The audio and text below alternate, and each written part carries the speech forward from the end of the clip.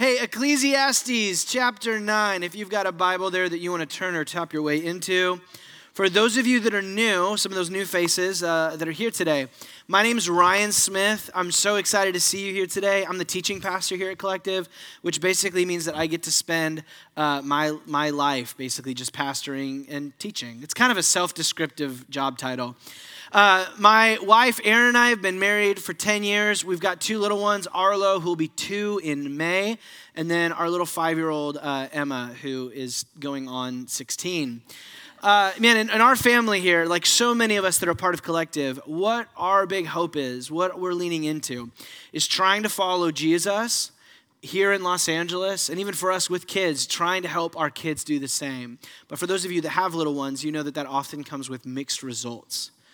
A couple while back on a Tuesday morning when Emma would have been about 2 or 3 years old, this morning where Erin and I had gotten up and we're beginning to kind of wake up to the day, drinking coffee, you get the music. Like this is back when we had 1 kid and not 2. And so the house was relatively kind of quiet. And so Emma was playing in her room while we're getting ready, and we just it's quiet, which is normally a bad thing with a toddler. It means they're getting into something they shouldn't. And so we're like, what is the word? So we go and we peek in, and Emma is sitting on the floor in her room, and she has her Jesus Storybook Bible open. And she's like looking at it, and we're like, it's working. Like, this is awesome. So we kind of back out of the room. We go back to breakfast and waking up, and we'll just leave her in there, and not even 3 minutes go by, and we just hear, no snake.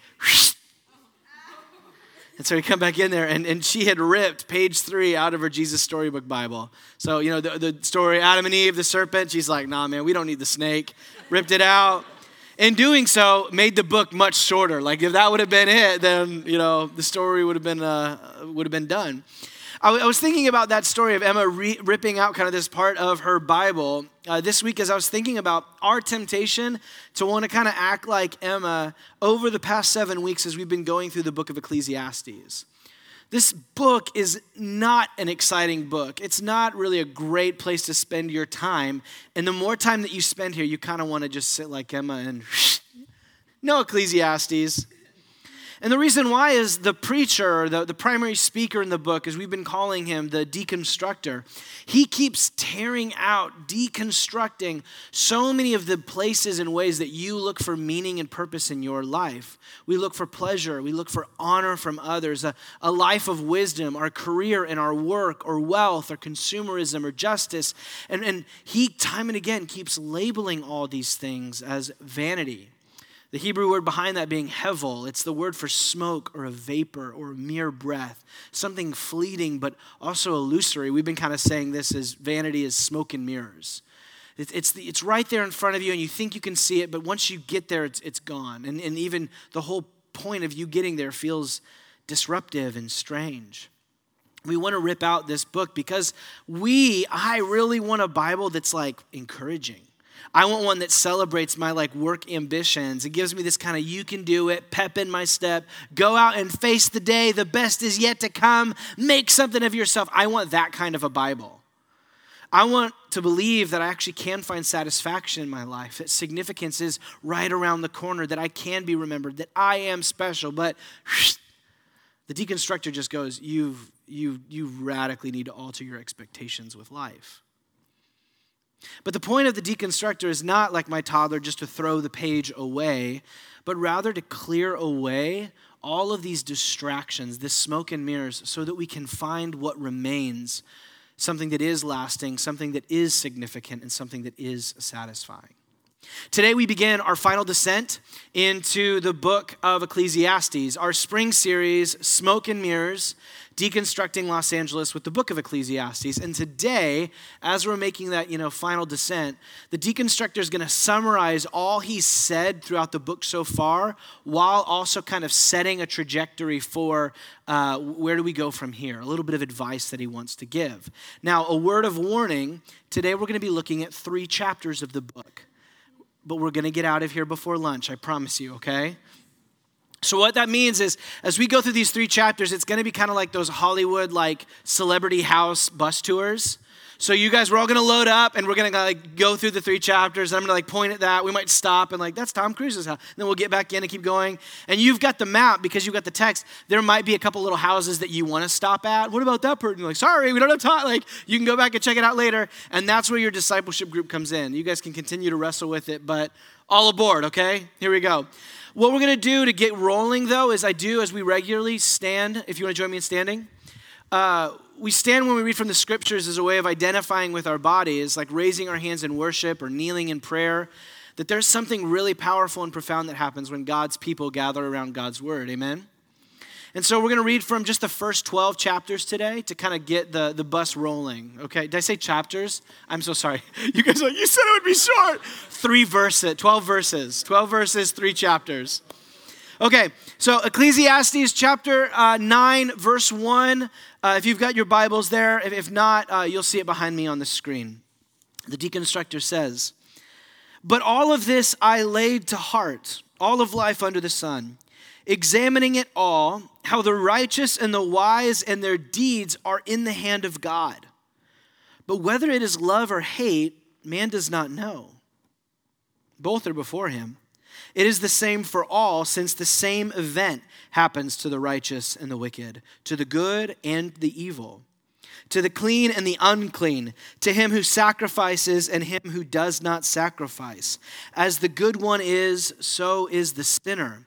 The one who swears is as he who shuns an oath. This is an evil in all that is done under the sun, that the same thing happens to everyone.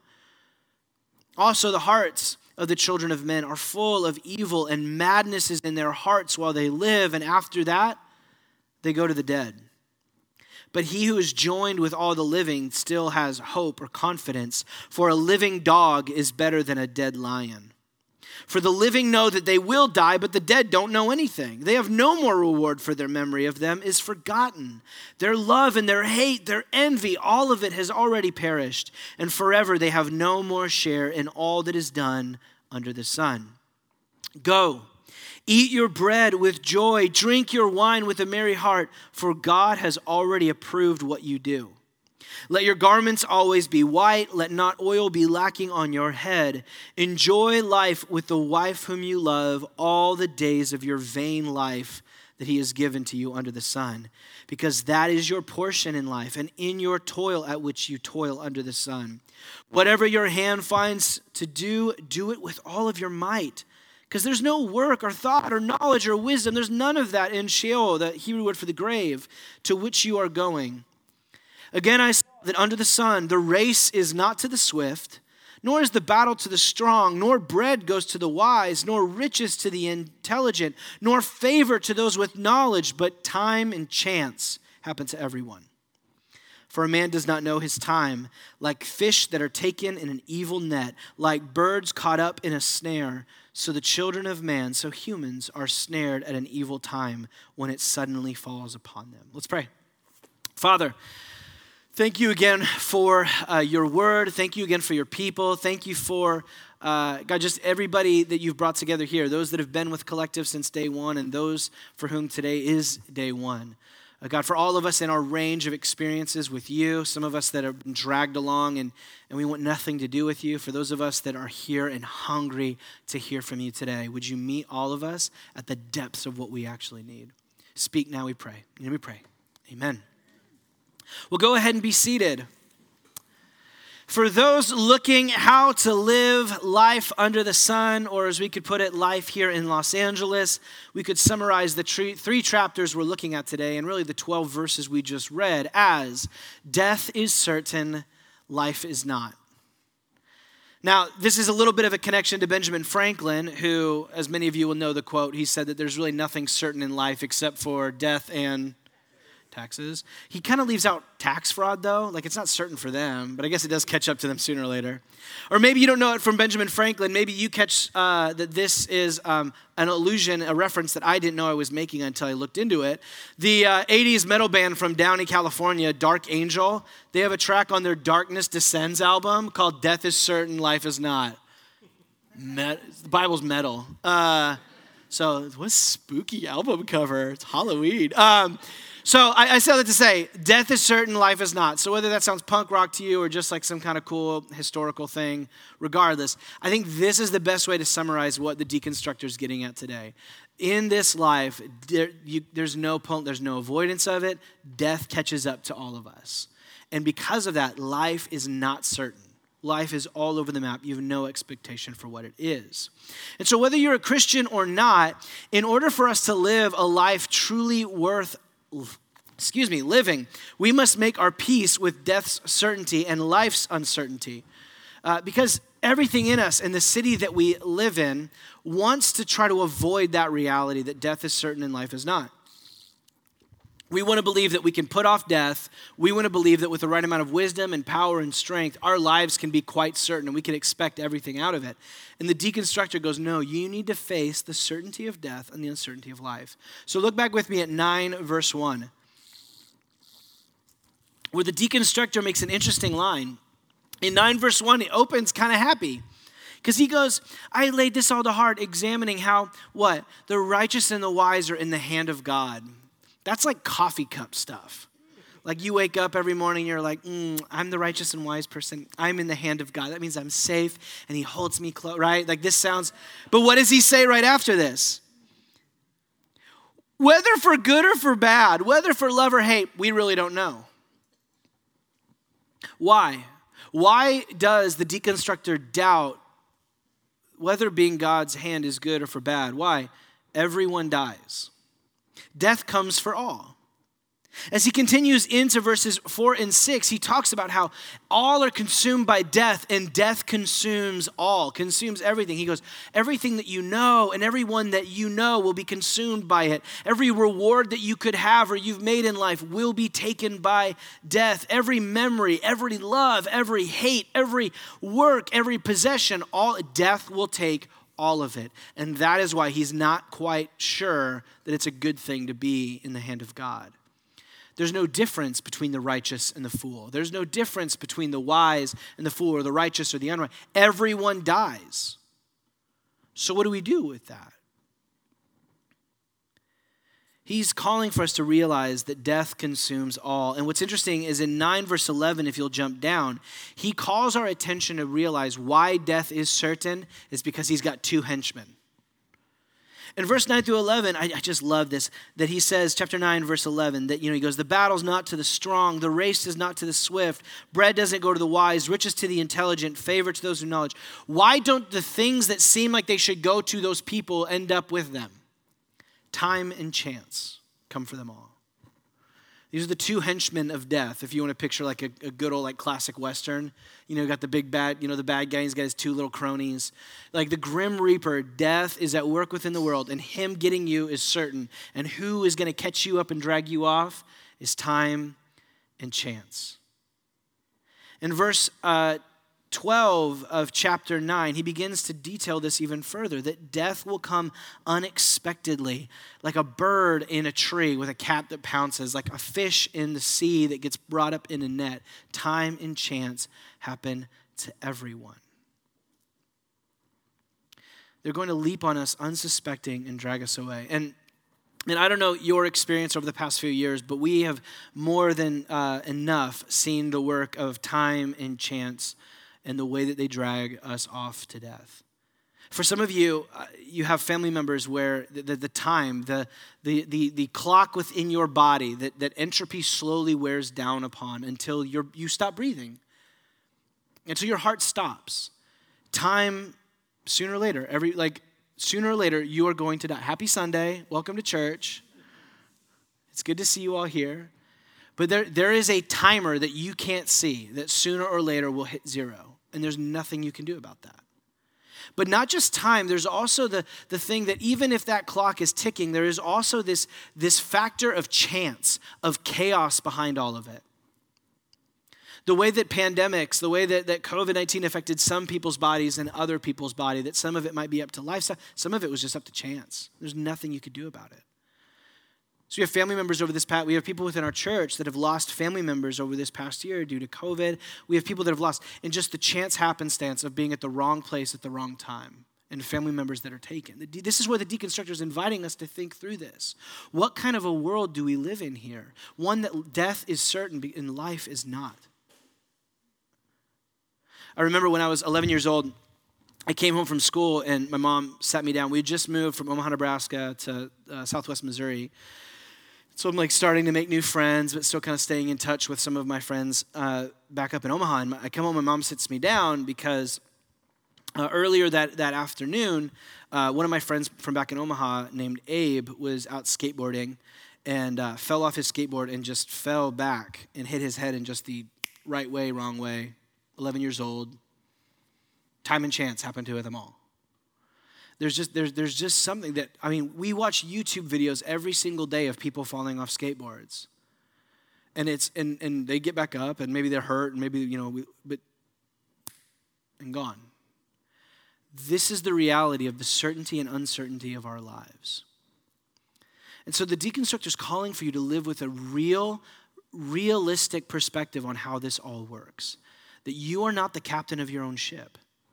You are fish swimming in a bucket waiting to be ripped up. You are a bird whistling in the tree as the cat begins to pounce.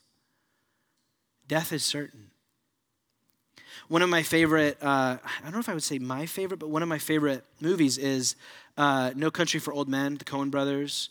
It's incredible cinematic thought on precisely this passage.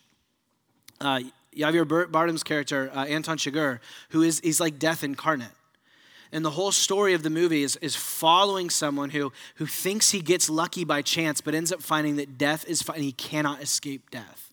And even when he thinks he gets away from death, he ends up at the very end of the movie. How does it end? Not with what he thought was chasing him, getting him, but he just ends up being lost all the same. Death is chasing after all of us, and you can call it friendo, but sooner or later, you're going to land on the wrong side.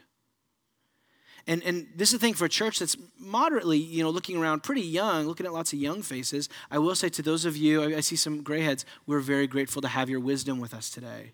We're very grateful for you. But for some of us that are predominantly on the younger side, there is an illusion of certainty of life, and that death is something far off in the distance. And the deconstructor wants to say, you're a fish in a barrel, you're a bird whistling in a tree while the cat waits nearby. Now, this is a hard word that can lead us to be tempted to just move to just distraction. Okay, I'm just going to play games. I'm going to go run off. I'm going to just immerse myself in play. I'm just going to hide from the reality of this or avoid it. Or we try to just move into like depressive despair.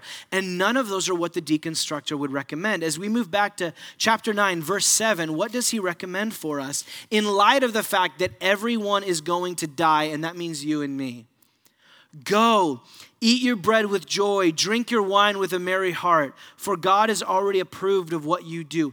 Enjoy your existence. In verse 8, he talks about the clothes that you wear. In verse 9, he talks about the spouse. If you're married, I'm going to start using this in like my wedding vows at the very end of my blessing.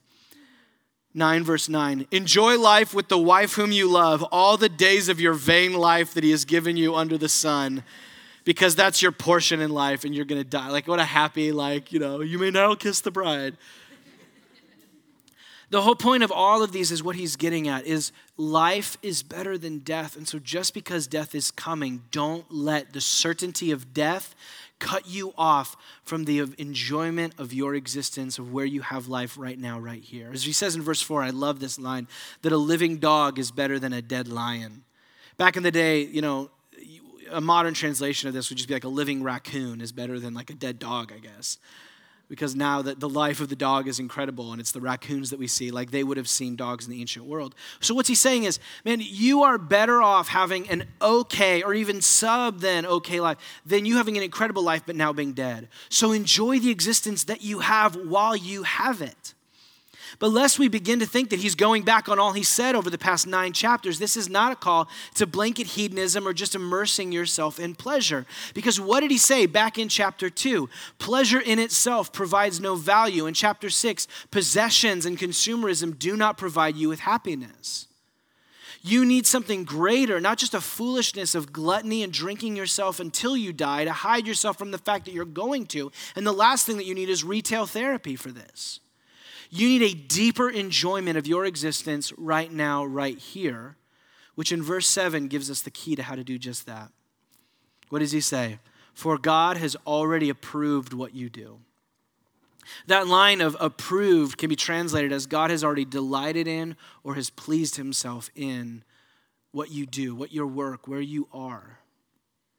You see, God delights in his people delighting in their lives. As the creator, he is pleased by his people's pleasure. He is not, as we are so often prone to believe, some cosmic killjoy.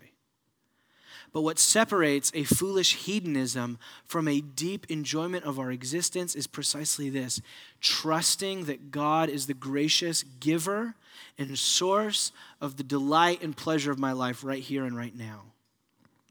You see, if you don't have a trust for God, then what you'll find yourselves doing is falling on one side or the other with your life. One is that you won't be able to enjoy your life because you will trust all of the things of your life, not as a gift, but as the source of your enjoyment in life. What you eat, what you drink, what you wear, whether or not you are married, the work that you work in. Without receiving that as a gift and trusting God and receiving them, you will see those as an end to themselves, and they cannot give that for you. Similarly, you cannot enjoy your life when you distrust that those have been given to you by God. And so you're constantly looking for the next season or the next meal or something greater or something better. You can't wait until you're out of the season of singleness. Then you're married and you can't wait, and you're like, now you miss the season of singleness. Or you can't wait for the season of children. You can't wait for the season of being an empty nester. You can't wait for the season. When you constantly are living a life of something is always better on the other side, it's the grass is always greener. But when you have the ability, the posture of going, I love that word right there. For God has already approved. Present, right now, right here. The place of God's delight and pleasure and enjoyment for your life is not a past tense or a future tense. It's an already right here, right now. And so what that means is the place for you to find enjoyment of your existence in the midst of the certainty of death is in the food that you're eating, the drink that you're drinking, the clothes that you're wearing, the relationship status that you presently have.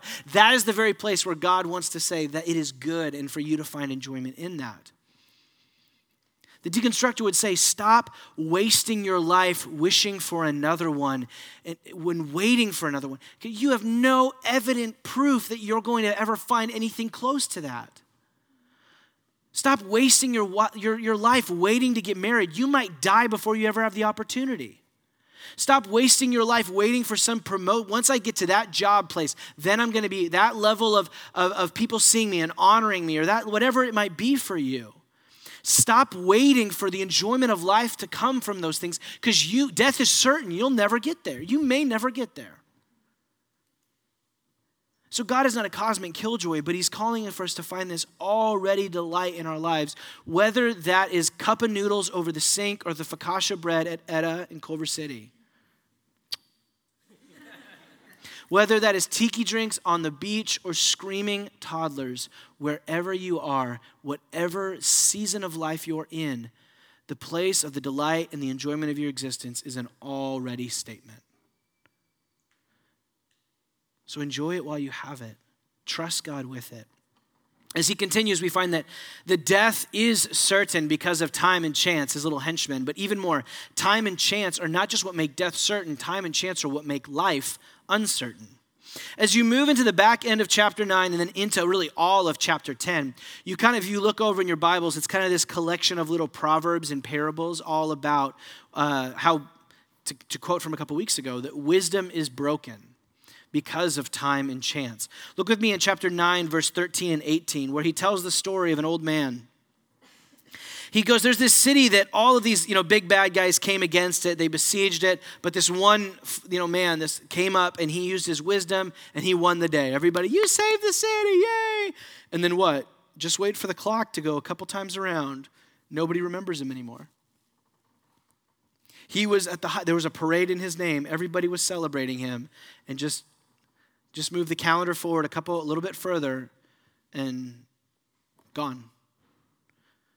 All the wisdom that you can live with. You can win the city and lose it all. Been reading with a handful of my buddies from here in Collective this book called The Mirage Factory. It's a history of Los Angeles, looking at three main characters that kind of built the city. And one of them was D.W. Griffith, who was a big silent film director. He built Hollywood. It was based off of his films and all these old silent movies. Let alone that the big one was Birth of a Nation, which is responsible for the rebirth of the Ku Klux Klan after the Civil War, but that's a topic for another day. D.W. Griffith, what was so profound was here you have this guy that he was at the height of he built Hollywood. He was royalty in Hollywood. And you begin now with the ability to look back on history. You see what happens when you live your life within a particular time is that time doesn't stop. It waits for no one. And there's this quote. Somebody was interviewing him, and he said, "There will never be talking pictures." And within a few years, the technology got good enough, it picked up, and that's all anybody wanted was what was called talkies back in the day. And this guy who had built his whole career learning how to do silent film couldn't make the jump to talkies. He tried and tried again, and he just couldn't get the fame and the success that he had. He ended up drinking himself to death. Time waits for no one. And you might be the star of the city one day, but time waits for no one. You might be forgotten, or the technology might change, but your wisdom and your smarts, your brilliance are no match for time. In chapter 10, verses 8 through 11, I love this little Bible nerd with me for a moment. It's called Chiasm, where he develops this little fun poem about how chance breaks wisdom. So he did time, now he's doing chance breaks wisdom. And so at the beginning of the poem, he talks about how a foolish person gets bit by a snake. And then at the end of the poem, he talks about how the wise person gets bit by a snake. And then in the middle, he talks about the wise person gets hurt by their axe. And then right after that, he talks about how the foolish person gets hurt by an axe. So the main point of the story is if there's a snake or an axe involved, it's going to go poorly. But the whole point of what he does within these little dynamics here is he identifies that, some guy's trying to break into a house and, lodged within the wall is a snake. So he's doing a foolish thing and he gets bit by a snake, right? And then he dies because of the snake bite. But then at the very end, you have someone who he's trying to do he's trying to be a snake charmer. He's trying to be wise and brilliant with the snake.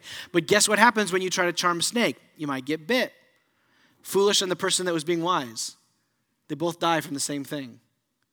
Similarly, the wise guy, he sharpens his axe to make his job easy. But what happens when the sharper that axe is, the more dangerous it is. And then vice versa, the foolish person, they don't sharpen their axe. And then they're exhausted. They completely tire themselves out. The exhaustion word there is a far more heavy than just like, I'm tired. It's like deep exhaustion to the point of death because of this. So the whole point, though, of this little chiasm is chance breaks wisdom too. You can do the right thing and have the same results as the foolish person. You can just think about the financial crash from back in 2008, is you have all these people, the wise and the foolish part, no matter how well you manage your resources, wise or foolish, and people that lost businesses, regardless on whatever side they were on, lost savings on whatever side they were in, investments on whatever side, you can't control chance. Similarly, with the Mirage Factory, the second person that they looked at was Robert Mulholland. He was the engineer who built the city of Los Angeles, routing water from all of these different lakes to basically feed the city that we could not exist without all of this water. So Mulholland was seen as this hero of Los Angeles. Like this, he is the god who made this garden city in the middle of a desert. And so he built up, working within Los Angeles Department of Water and Power, building all of these everything that we have is in this city is infrastructure built by him over 100 years ago. And yet around 1928, one of the holding places for the water as it made its way into the city was the St. Francis Dam. It's this huge dam, one of the second largest of its time, only to later be outdone by the Hoover Dam. It was this enormous dam that they built.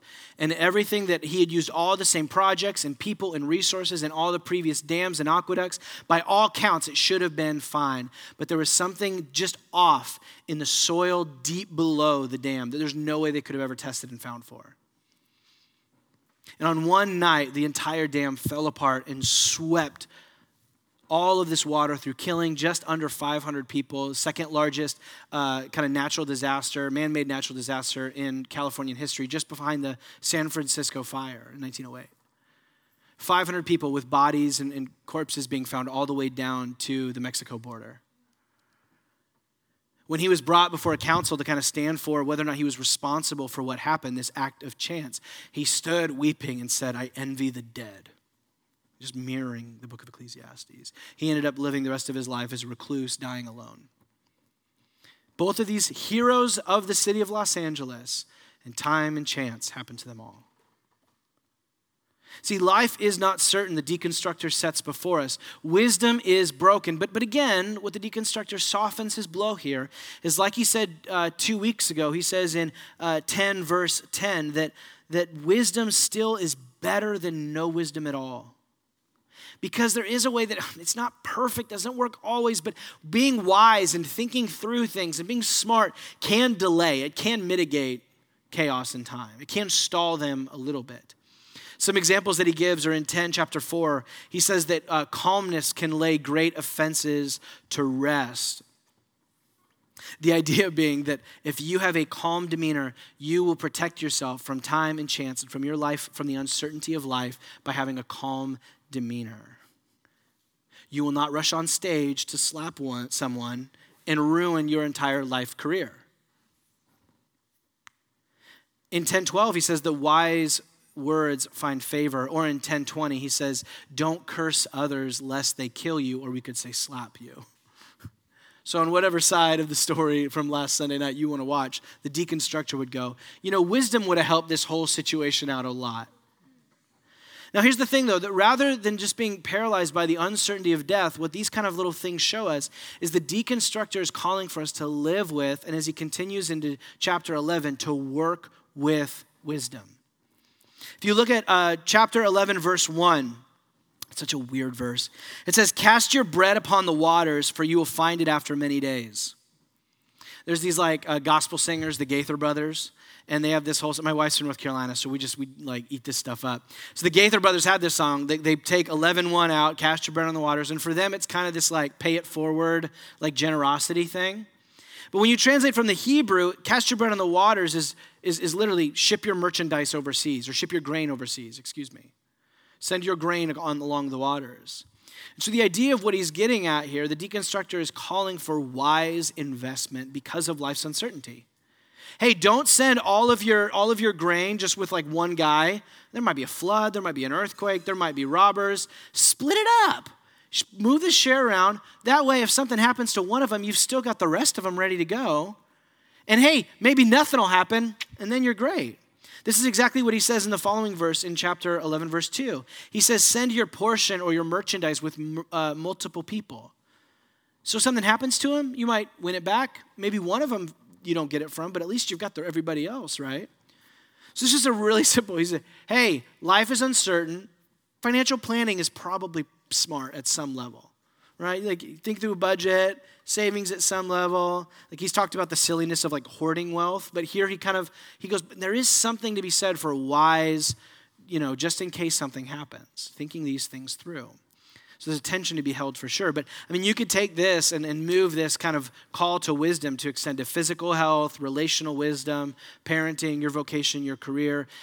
There is a life that is better. Thinking through the uncertainty of life, planning for the worst, and instead of just moving foolishly through life and thinking that everything's going to go great. But he says in 11:3, because he is the deconstructor, but what will happen will happen. So, you can be all smart, but at the end of the day, you might send 8 guys with your portion, but all 8 might get eaten by, a lion or whatever. He's like, you just don't know. What happens, what happens. So what he says is you should keep an eye on what's in your control rather than what's out of it.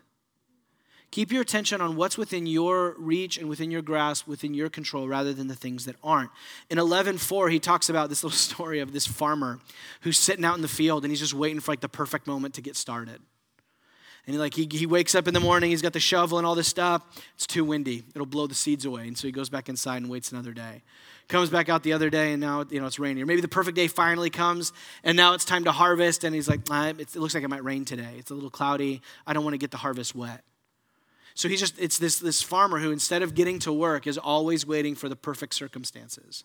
He's always waiting for things to be perfect, waiting for no wind to blow away the seed, no rain to ruin the harvest.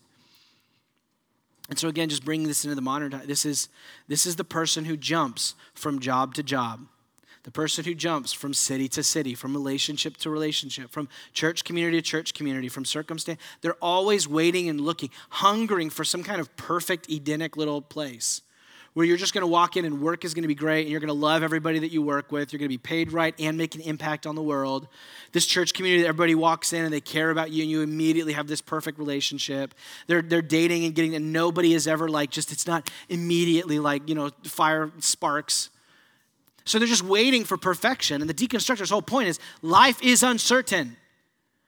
There may be perfect. They probably don't exist.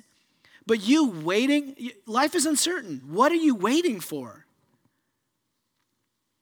And so, I've done like counseling appointments with, some people that are like, they're just waiting for, whether this is like, someone who's wanting to step into like relationships and dating, but they're just like, waiting for like the friendship to basically lead up to the point where they're just ready to get on a knee and propose. They're just like, yeah, I'm just kind of like hanging out at a distance and like seeing what's there. And like, it's like you're just waiting for like, you guys are going to be like at the beach together. And you're like, now's the time. Like you just get down. I'm like, ask. It's coffee. It's not a proposal. Like jump out, get to know people, ask these questions. Similarly, people waiting on the sidelines to jump into church community or some new season or some work, or possibly just staying where you're at. More often than not is what this feels like. Is we have this, the grass is greener over their perspective on our relationships, on our work, on our season of life. And if we went over there, then things would be perfect. Then my relationships would be easier. Then I would find the person that I'm going to marry. My job would be great if I worked over there. The deconstructor's like, man, you have no promise of anything. Attention here, right now. This is the place where God's delight is to be found. And so put your attention here. As he ends in 11, 5, and 6. So he says, work wisely and work hard as you trust in God. And then he tells the kind of story of, you don't know. You live within a mystery of how God works. In the same way that you can't name the moment that like what happens within, babies.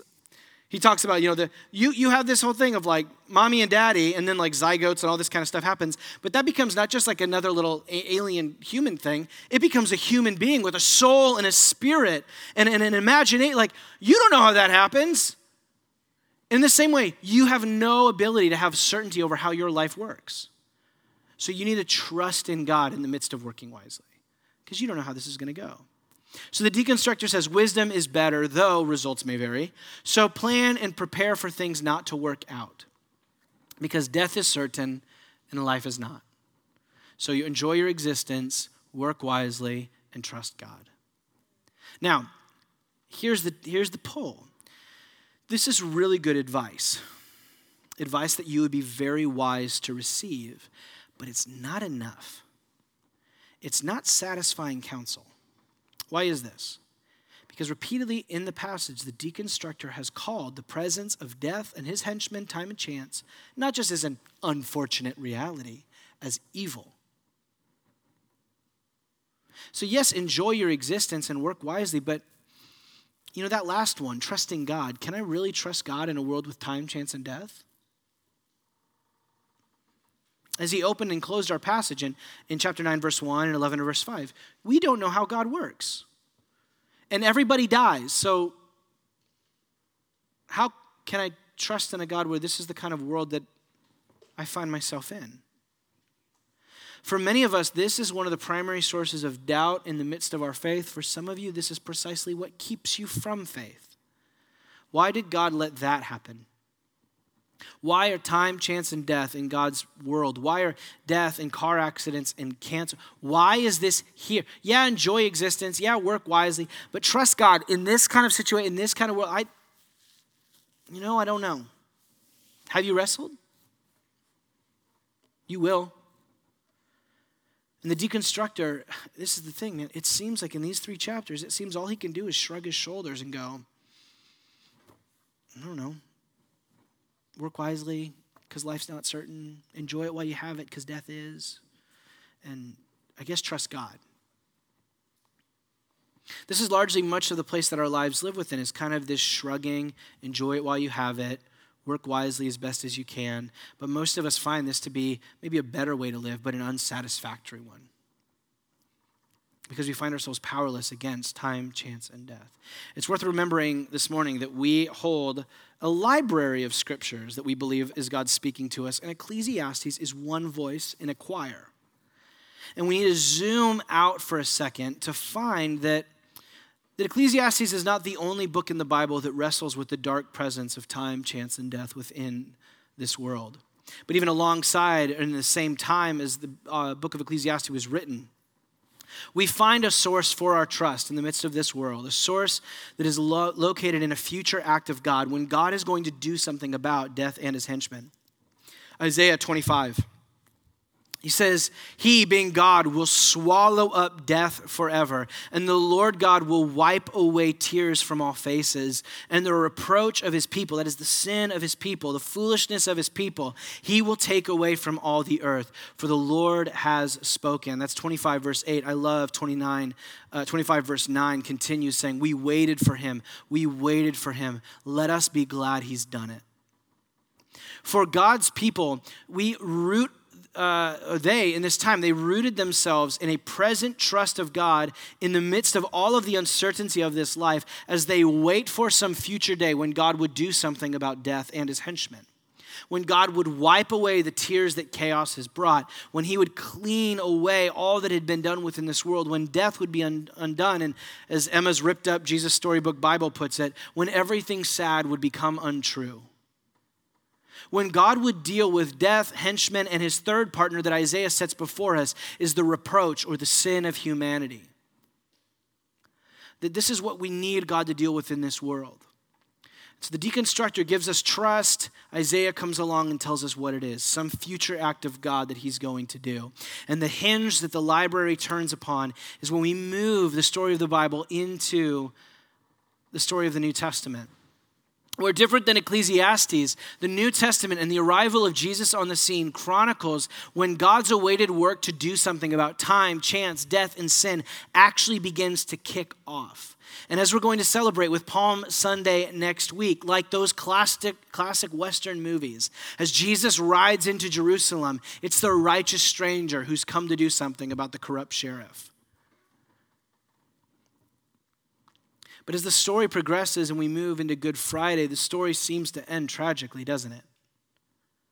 As Jesus dies on a cross, death won again. Chance claimed someone else. The timer ran out on someone else. Death has claimed another victim, and all those promises of God to swallow death itself got swallowed. And so just sitting within the feeling of, it's called Holy Saturday, in between Good Friday and Easter Sunday, is that, how do we live now? But with the dawn of Easter Sunday, the twist ending that we all love because we sing about it every single week is 3 days later that Jesus resurrected to life. He defeated death and his henchmen. And I just love it. 40 days later, when the Holy Spirit was sent out on the church, the Apostle Peter gives up and gives the first Christian sermon. And he starts talking about what has now been done through Jesus Christ. He gets up in Acts chapter 2 and he says, Jesus of Nazareth, a man attested to you by God with mighty works and wonders and signs that God did through him in your midst. As you yourselves know, this Jesus delivered up according to the definite plan and foreknowledge of God, time and chance held no strength against him. You crucified and killed by the hands of lawless men. God raised him up, loosing the bonds of death, because it was not possible for him to be held by death. And now it shall come to pass that everyone who calls upon the name of the Lord shall be saved.